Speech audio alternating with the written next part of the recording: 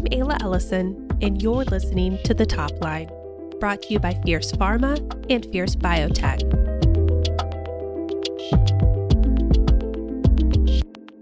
Since approving Aduhelm, the failed Alzheimer's drug, the FDA has faced scrutiny.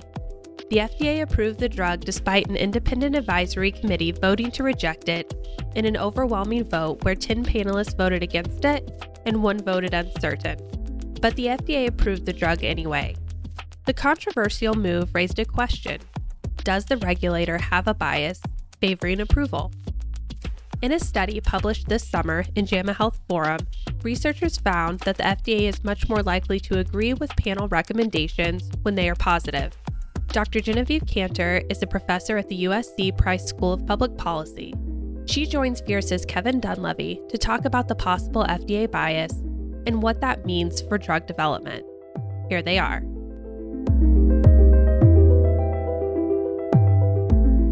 Hello, Jenny. Thanks for being with us. You've reviewed this study pretty closely. What can you tell us about it? The study of FDA advisory committees was conducted by Aaron Kesselheim's group at Harvard. They looked at 12 years of meetings of committees advising on drug approvals between 2010 and 2021. And they found that when advisory committees gave a green light, so when they said, yes, we recommend approval, the agency agreed with that recommendation 97% of the time. So almost all the time.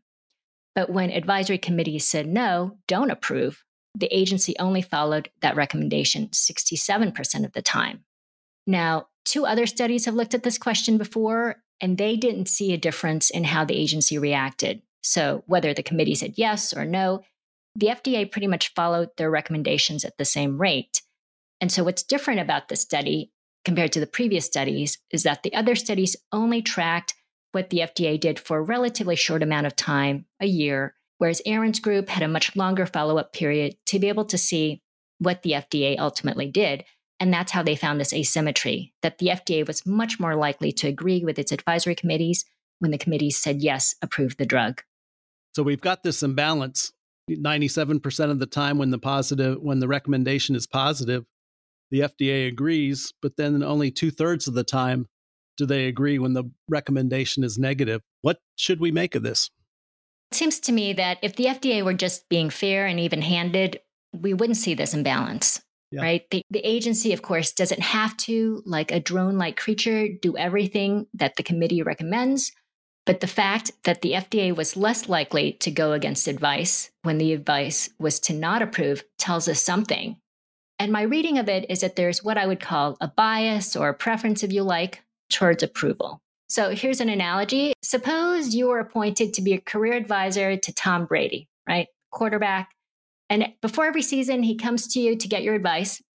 And he says, I'm getting older. My body's getting tired. Should I continue another season? And you say, yeah, I think you're in good enough shape. You should definitely do that. And he says, thanks, buddy. Appreciate your advice. I'm going to do that. But then one day you say, no, Tom, I think this is it. You're getting up there. I don't think you should play this season. And he says, well, thanks for your advice, but I'm going to play anyway. That tells you something, doesn't it? It tells you they already had some preference, some particular bias, in this case of this fictional Tom Brady, towards playing. So that's the analogy here. If the advisory committee says, yes, FDA says, thanks for your great advice, we'll do that. If it says no, the agency says, thanks for your advice, but we're going in a different direction. So if we just view the advisory committees as isolated events, one at a time, we might think that, the FDA is just asking for the committee's advice of whether the agency should approve this drug. But when you see all 409 committee meetings analyzed and this imbalance, you get a bigger picture. The committee isn't exactly asking, should we approve this drug?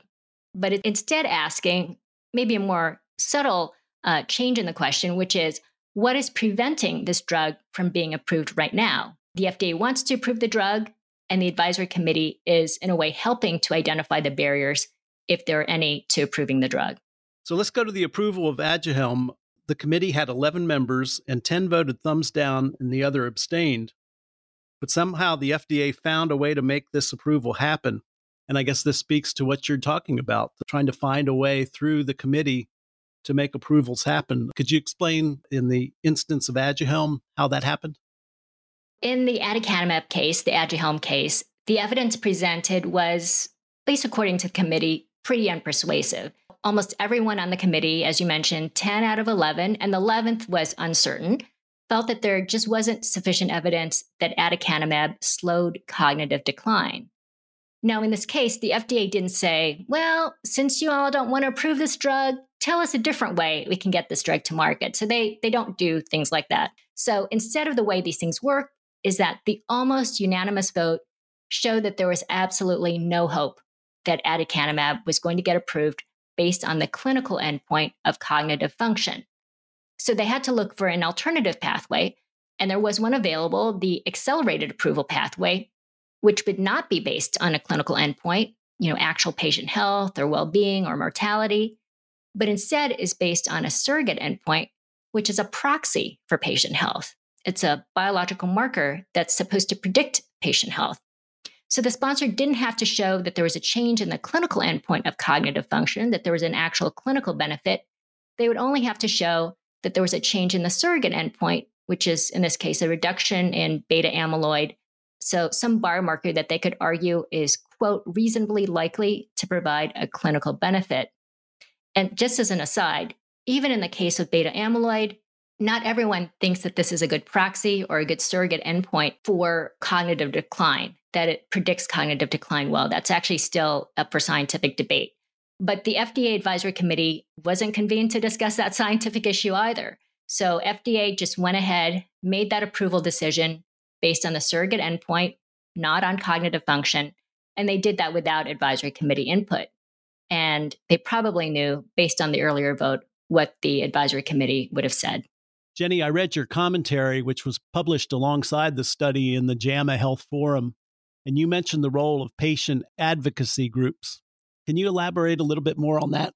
When you see a result like this, a tendency towards approval, the question, I and many people ask themselves is this a good thing or a bad thing? And the answer is, it depends. The FDA works for the public. And if public sentiment is that we should have more drugs and more access to drugs more quickly, then the FDA is reflecting the preferences of its public. And so that's why I mentioned the patient advocacy groups. Many of these groups favor greater access, more choice. And if these advocacy groups are truly reflecting patient preferences, then this pro-approval stance is not a problem.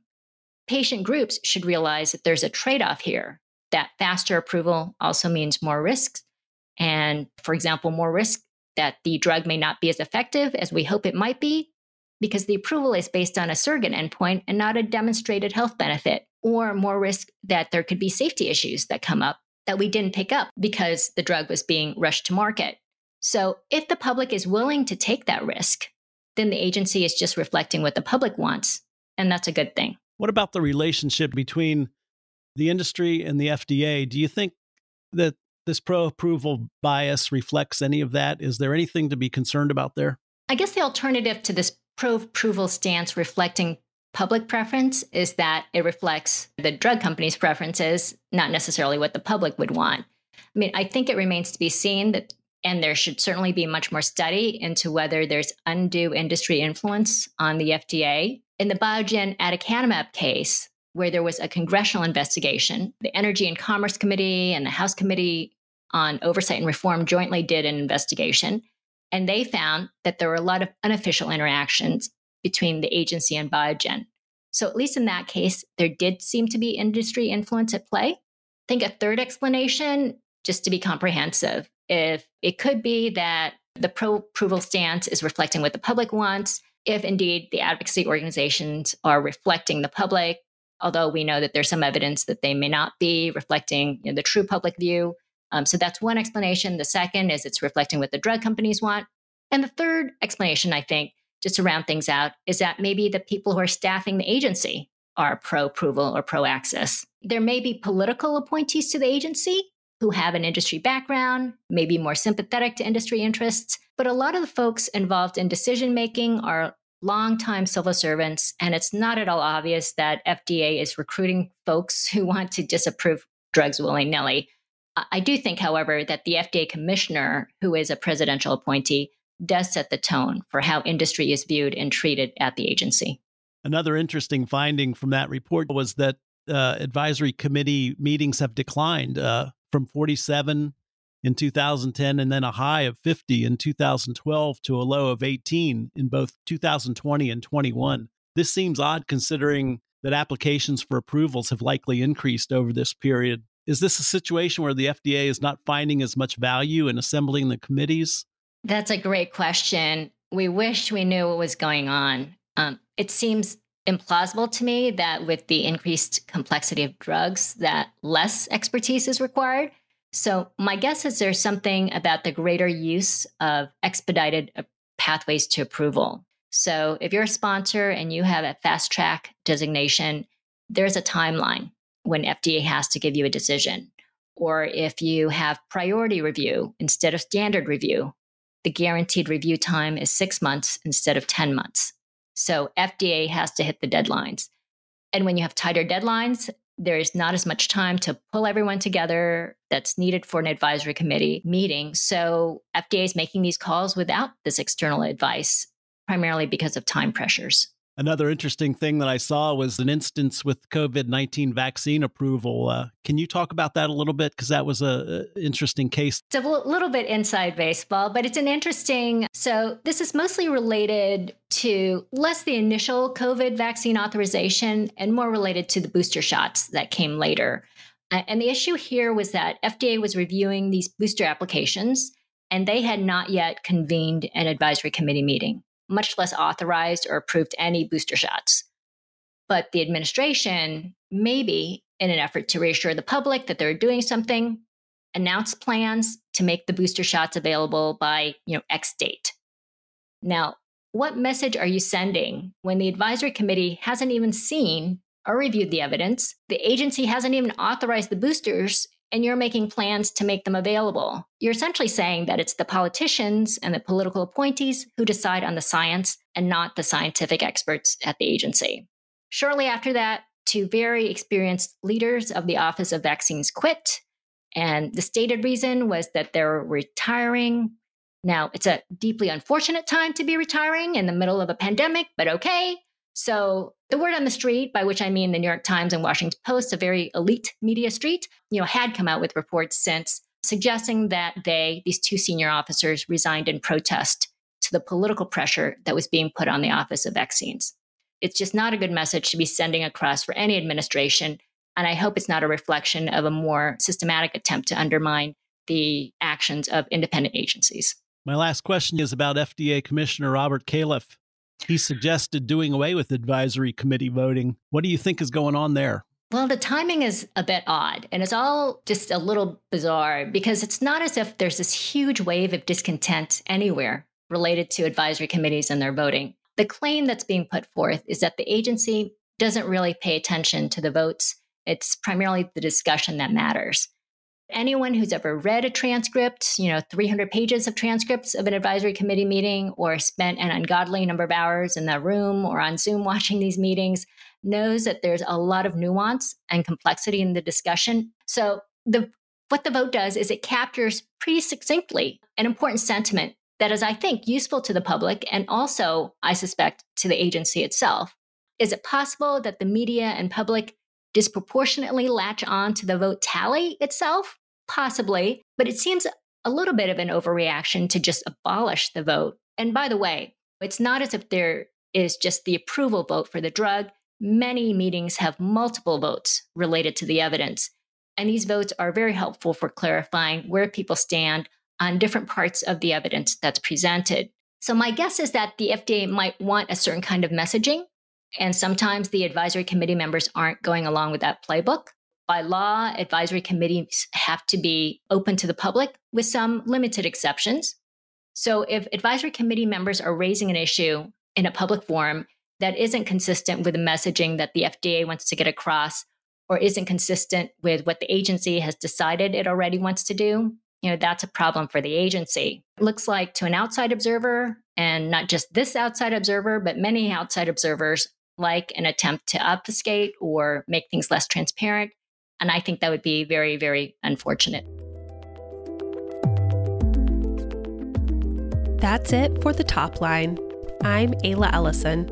You can find out more about this topic in our show notes at fiercepharma.com. Look for podcasts. And that's the bottom line from The Top Line.